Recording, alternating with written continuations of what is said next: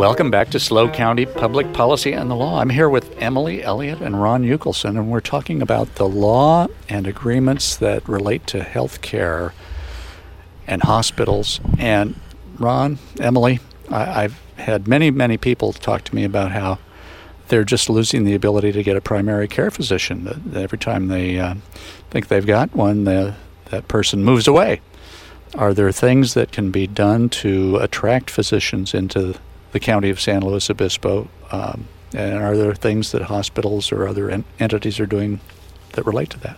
So there is an exception under federal law where, based on a documented community need, and that goes to a whole third-party study of what's needed. When I was in the hospital business, we always had a shortage of 50-plus primary care doctors. I think there was always an undercount for orthopedists. We certainly can use endocrinologists and things like that in this county. There are gaps in our healthcare delivery system here in San Luis Obispo County, but there is an exception under the federal law that if there is a documented community need based on a survey that you do through a third party, that a hospital can assist in the relocation of a physician. And what does that mean, assist? So that means that they can give them basically what amounts to an income guarantee for the first year. They can cover their expenses. So they're moving expenses. They can, their office expenses. Office expenses. Okay. So we all know that it's expensive to run a medical practice. So probably you're going to be at a 50, 60, 65% overhead. So if you want to earn $100,000, you probably need to be paid $200,000. Now this is, historically, communities have done this. When I was a boy here in San Luis Obispo many decades ago, my pediatrician had actually been brought in by the city of San Luis Obispo. They bought him a house to get him to move here. So this sounds like a little more complex, kind of similar thing. What else goes into these agreements? So in addition to it's really a collections guarantee. They'll guarantee that you'll collect a certain amount so that you earn a certain amount based on what your overhead is. They can pay for a physician's relocation costs. They can help pay for an offset on their student loans. Certain companies have certain thresholds, but they can help. They can help with those, and of course, I don't remember if I mentioned, but moving expenses. Okay. So, and so there's incentives that they can provide to the physician in order to be able to move here. Most of the corporations, and at least I can speak for Dignity and Tenet, having worked for both of them, they're not going to finance a home loan. They can't get money any cheaper than you can go to a bank, and they'd rather not be the bank. So, but again, there are incentives that you can help a physician move here. Generally, in my experience, after about 9 or 10 months, the doctor's hitting that income guarantee, and so they're generating enough money. They're generating to enough to be able to leap into year 2 of their practice unaided. Mm-hmm. Mm-hmm. What happens, Emilie, Ron, if they get here and they say, the climate is just terrible. I don't like it here anymore. Mm-hmm. I'm going to move away 6 months into their agreement. Well, usually in the agreement, if it's well written, it'll say, you've got to stay for a certain amount of time, usually like a year or 2, 3 years. Ron's saying, yeah. So, and if they leave prior to that time, elapsing, then they've got to pay back whatever they've gotten. So they have to pay back the advances, essentially, that they've had. The agreement, signing bonus. Yeah, the signing bonus. Thank you. I forgot sign-on bonus. Yes. But the contracts are structured as a forgivable loan. And so what the government says is you have to move from at least 35 miles away, because otherwise you're already in the market. In their estimation, you're already in the market.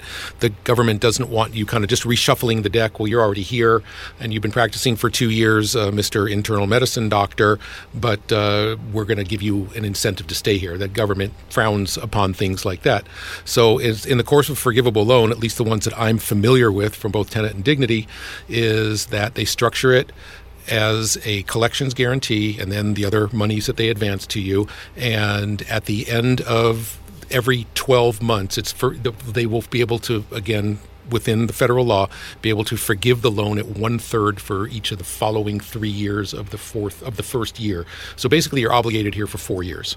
Now, what's the source of this federal law? I mean, do you know So the Stark statutes, which you're probably heard of or familiar with, but that's it. It was after Representative Pete Stark. Mm-hmm. And so there are these Stark statutes that talk about annulment, that talk about forgiveness, that talk about all of the things that you need to do in order to have a legal relocation agreement.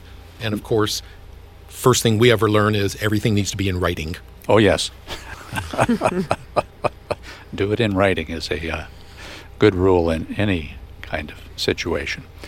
True. Well, are there other things that you'd like to tell us about for making sure that when people go to the hospital, they get good standards of care? Well, the first thing I tell everybody is you have to have an advocate. Make sure that you have somebody that's there to advocate for your health, because you're going to be entering into a really big system, and that could be a spouse, that could be a friend, that could be a relative, it could be anybody. But the thing that people learn very quickly about hospitals, they're neither quiet nor are they restful.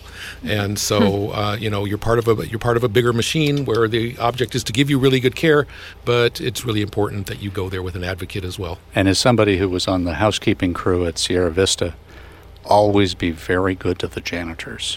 They know everything, and they can make sure you get what you need by talking to the nurses or the doctors. Well, I have to talk to folks a little bit about next week's show. So, folks, I want to be sure you tune in December 9th at 10 a.m. and December 10th, now that we have our show twice a week at 3 p.m., to hear Evan and Christy Bishop talk about the challenges and the farm-to-table offerings of their new Black Market Cheese Company, located in Paso Robles.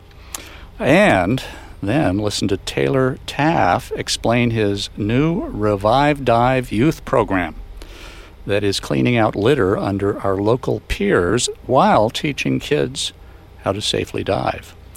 If you'd like to hear from an office holder, lawyer, or activists here at SLO County Public Policy and the Law, you can email me at stew, that's spelled S-T-E-W, .jenkins@dimescentralcoast.com. And of course, you can hear a podcast of this show or of any of our other shows at knews985.com. And the podcast of this show should be up Sunday afternoon. Or Monday. Saturday at 3, even though we're going to rebroadcast it. This is good. All right. Well, I want to thank you both for coming in to talk to us. I think it's been very educational for our listeners. Be sure if you need educational or you need advice on employment law to call Carmel and Natasha. I always transpose those. Emilie Elliot will be there. And Ron Yukelson is making sure the lights are on. Do not call Ron Yukelson for legal advice. Thanks all. We'll talk to you. Stay tuned after this news because we've got Congressman Carbajal coming up.